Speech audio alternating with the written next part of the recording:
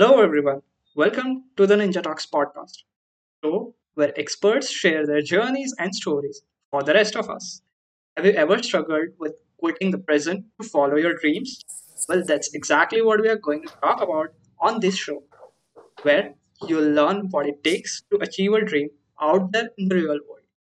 So today we have with us Srimay Chakravarti, a global entrepreneur, producer, and chef who turned her outstanding dream into reality at Calcutta Street. With a touch of street food, delicious fusions between East and the West with a lot of love. Featured in BBC, The Times, CNN Travel, and more.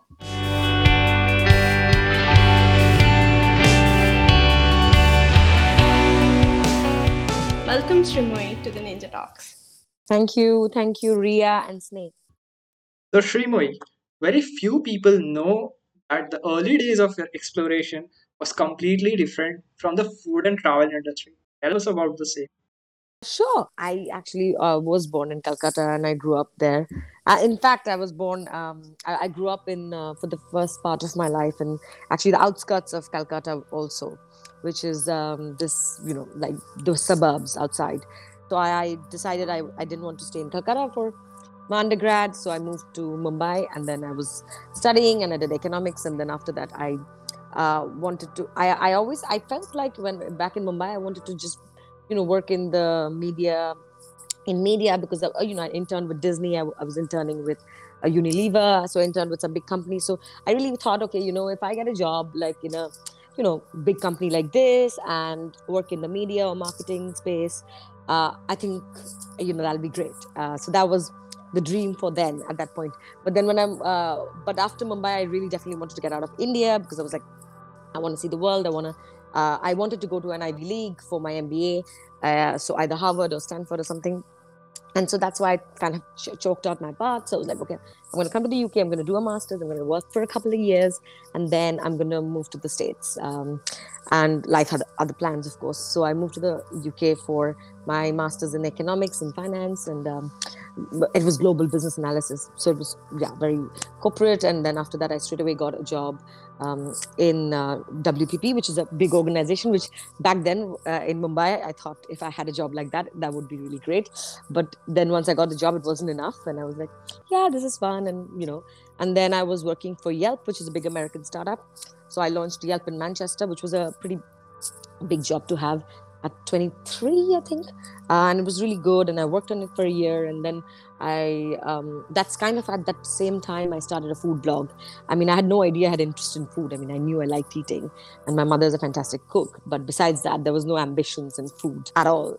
So the blog was really just because I'm an opinionated person and I thought the Indian food that you get in England is quite shit, in all fairness. And I was like, right, I need to, I want to write something or, post my recipes as a fun thing. So I was just doing that. And then that started getting noticed by like BBC and a few other TV channels. And so I did a show back in the days with Nigella Lawson and Anthony Bourdain. It was like a show and I auditioned for it and I did it. And they were like my heroes growing up, like Nigella Lawson or Anthony Bourdain or people like that. And that kind of escalated. And then I got a job with Sunday Times, which is a massive newspaper. And I moved here and I told them I'll take the job in one condition to the editor that he'll let me write some food articles every now and again or food related. And he'll let me do that. And and then I was still working in the corporate world. I then got a bigger job at an economic think tank where I was working with Amartya Sen and likes of that kind of people. So, and during that, I decided to start my first pop up with my own money. I was very young. I was 24, going on 25, I think, yeah. And then my first start pop up happened in London called Calcutta Street. This was long, long time back. And then Times of India did, I think, a front page spread on their Sunday Times or something. And that snowballed into BBC. BBC Radio asked me to do a BBC Worldwide, called me for their radio show. And then, different media started contacting. And then one pop-up led to the other. And then I landed up raising some private equity funding because I didn't have money of my own. I was 25 because I wanted to open restaurants, and opening a restaurant in London is very, very expensive. As an Indian person, it is even just beyond imagination. So back in the days, I had to raise about close to £1 million, which is 10 crores.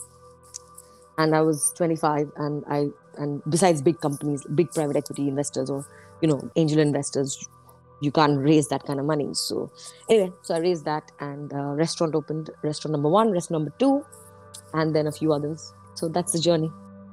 That's wonderful.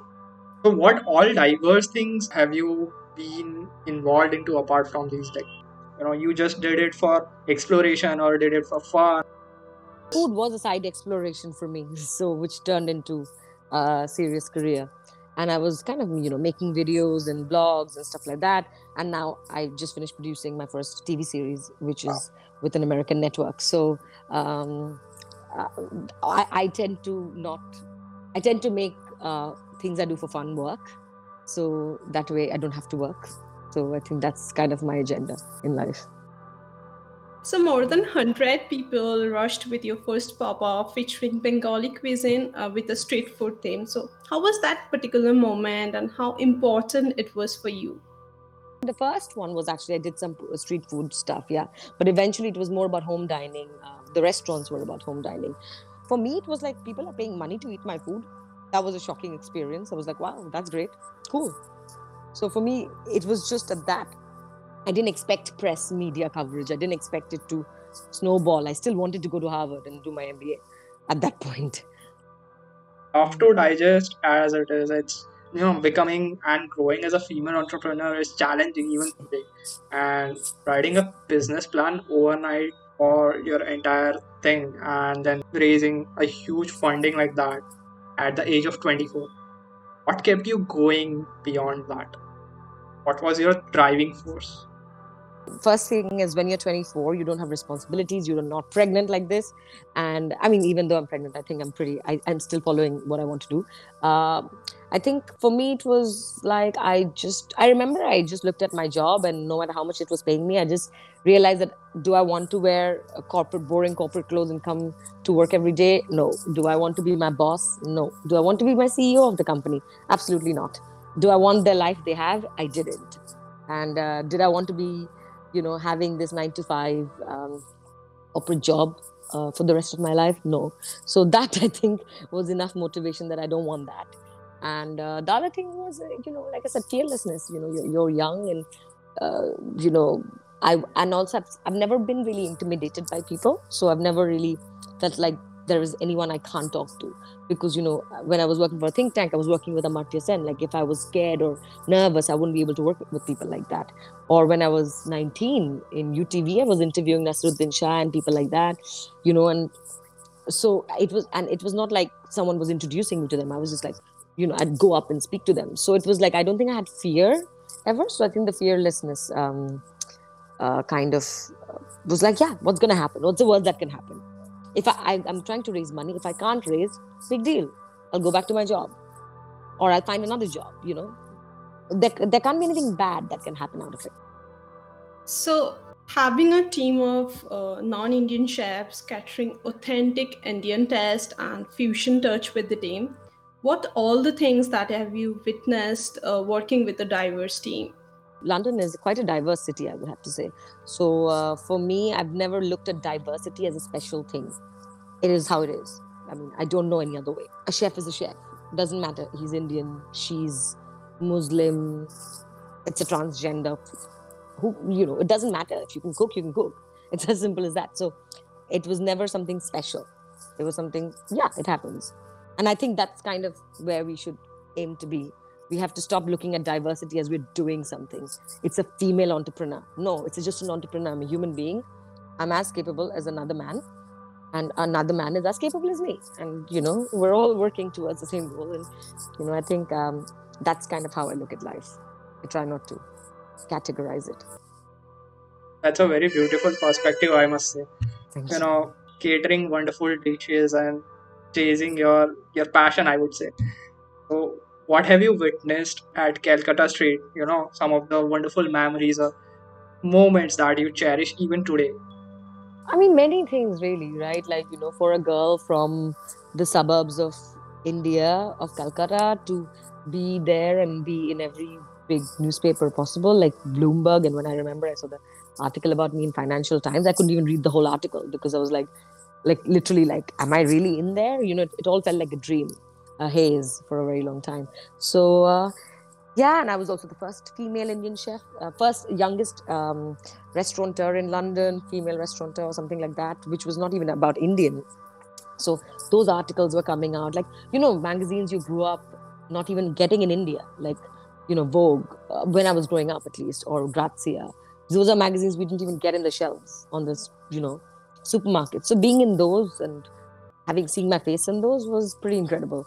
Uh, and also, like, it was really nice because a lot of younger people, even my people, my age, or older people, used to come and say, "How did you do this? Whatever. Can you help us?" And I'd like to know more and stuff like that. It really meant a lot. And also, customers from globally, all over the world. I remember having this German guy who wrote me this beautiful email. I still have it. He said he was flying from America to Germany back. He was a Bengali guy flying from America to Germany, but he took a stopover in London for 6 hours just to come visit Calcutta Street because he missed his mum's food. Or Amartya Sen saying that his mum died a few years back, and this, when he ate at Calcutta Street for the first time, he was like, this was, nobody's cooked Bengali. He's not had Bengali food since his mum died, and this was very, very special. So I think, all of those, there are so many, I can't even, think of them, Right. that, like, I can keep going on. Nice to hear that. So, India has a lot of cuisines and even more number of spices available naturally. So, what do you think? Like, how has modern India transformed the food culture for the East and the West? The problem is modern India has actually, unfortunately, in the food scene, not reached the West. So because Indians have such a terrible mindset of, if you are from a good family and if you're educated, you just got to be a doctor or an engineer or have some kind of job. And there has been not much respect in terms of hospitality. I mean, we've had just one Sanjeev Kapoor and maybe a couple of chefs now, and I don't even. I mean, I've left India 10 years back, so I don't even know who the modern chefs are. Some people, but it's very few still, and it's so. And these people don't come to London and open restaurants. So unfortunately, the people who come to London or US or wherever, New York, and open restaurants are who came here back in the days during 50 years back, 30 years back, after partition.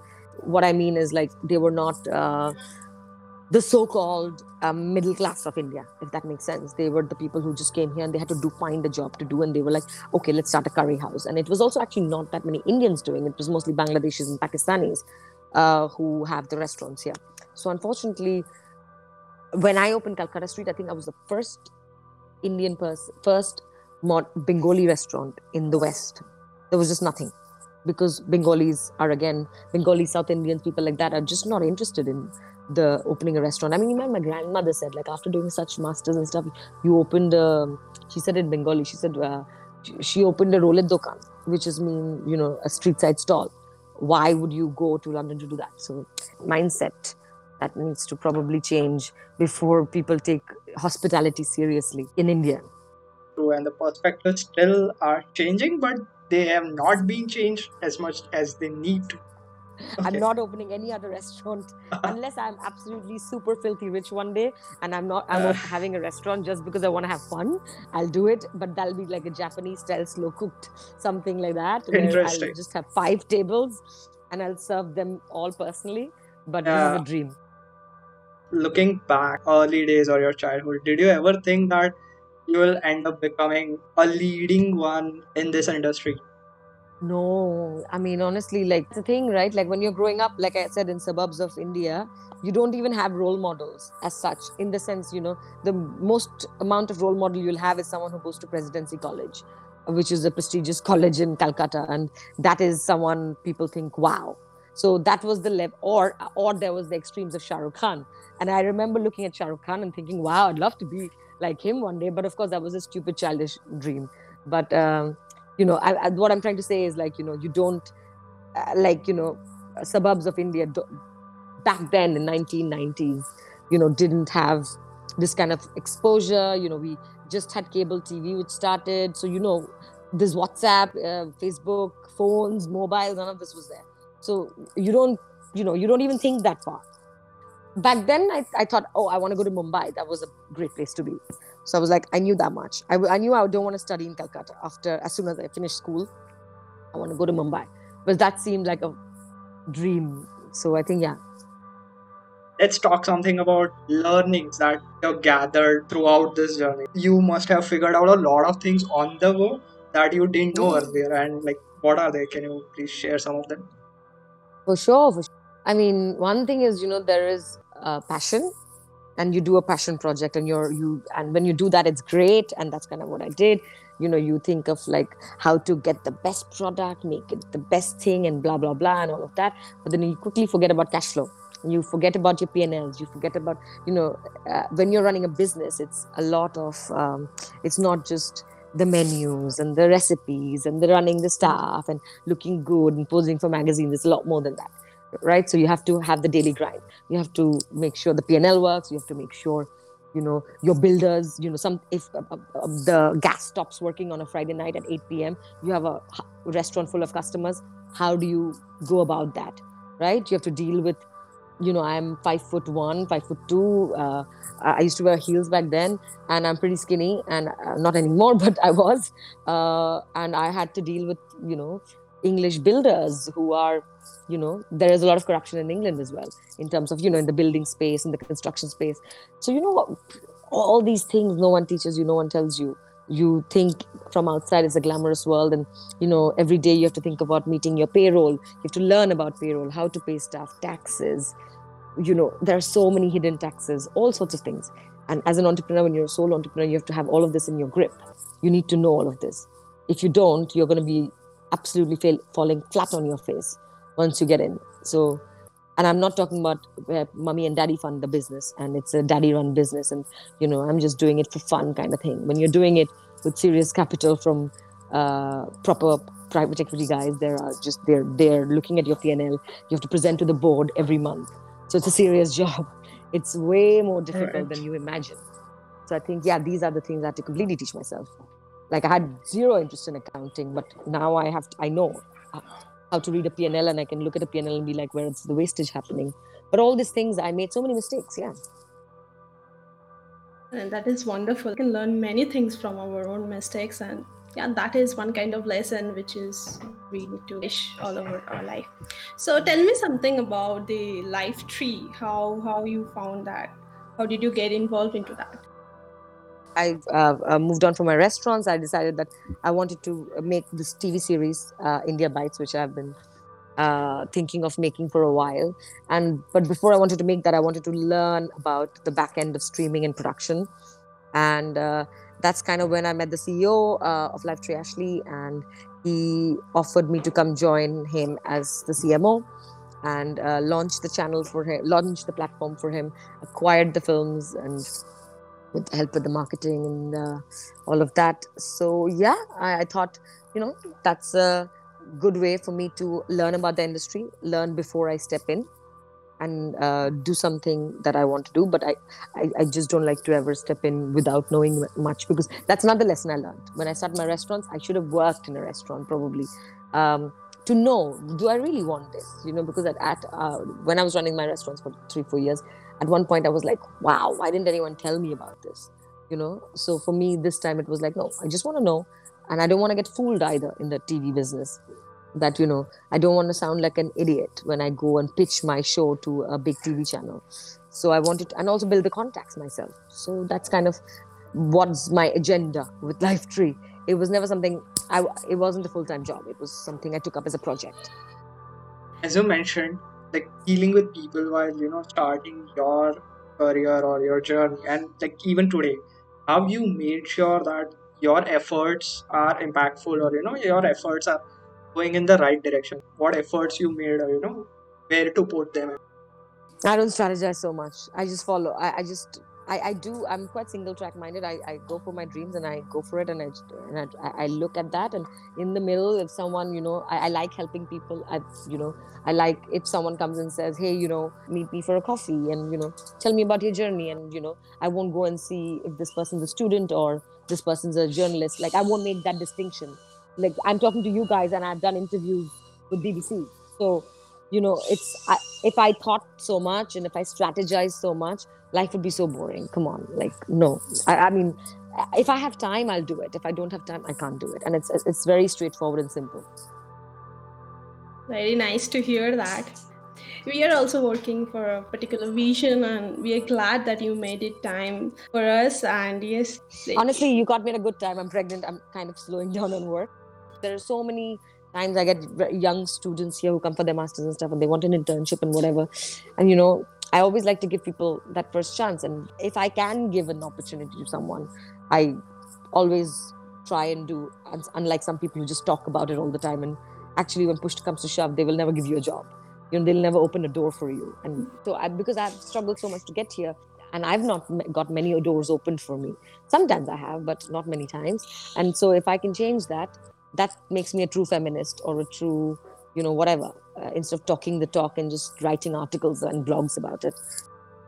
Appreciate your thoughts, and that's why we thought we are pretty much active in our communities, technical communities. We thought let's do something apart from this which can actually make a difference in common people lives. So that's why we came into the thoughts of Ninja Talks. That's awesome. Bringing people in a podcast, because we are also new. We did 10 episodes with the different types of people, and everyone were kind of helping, and we reached out to people who can help people and people can listen. So I hope people get something out of it. So yeah, thank you so much. Thank you. Thank you. Bye-bye. Bye bye.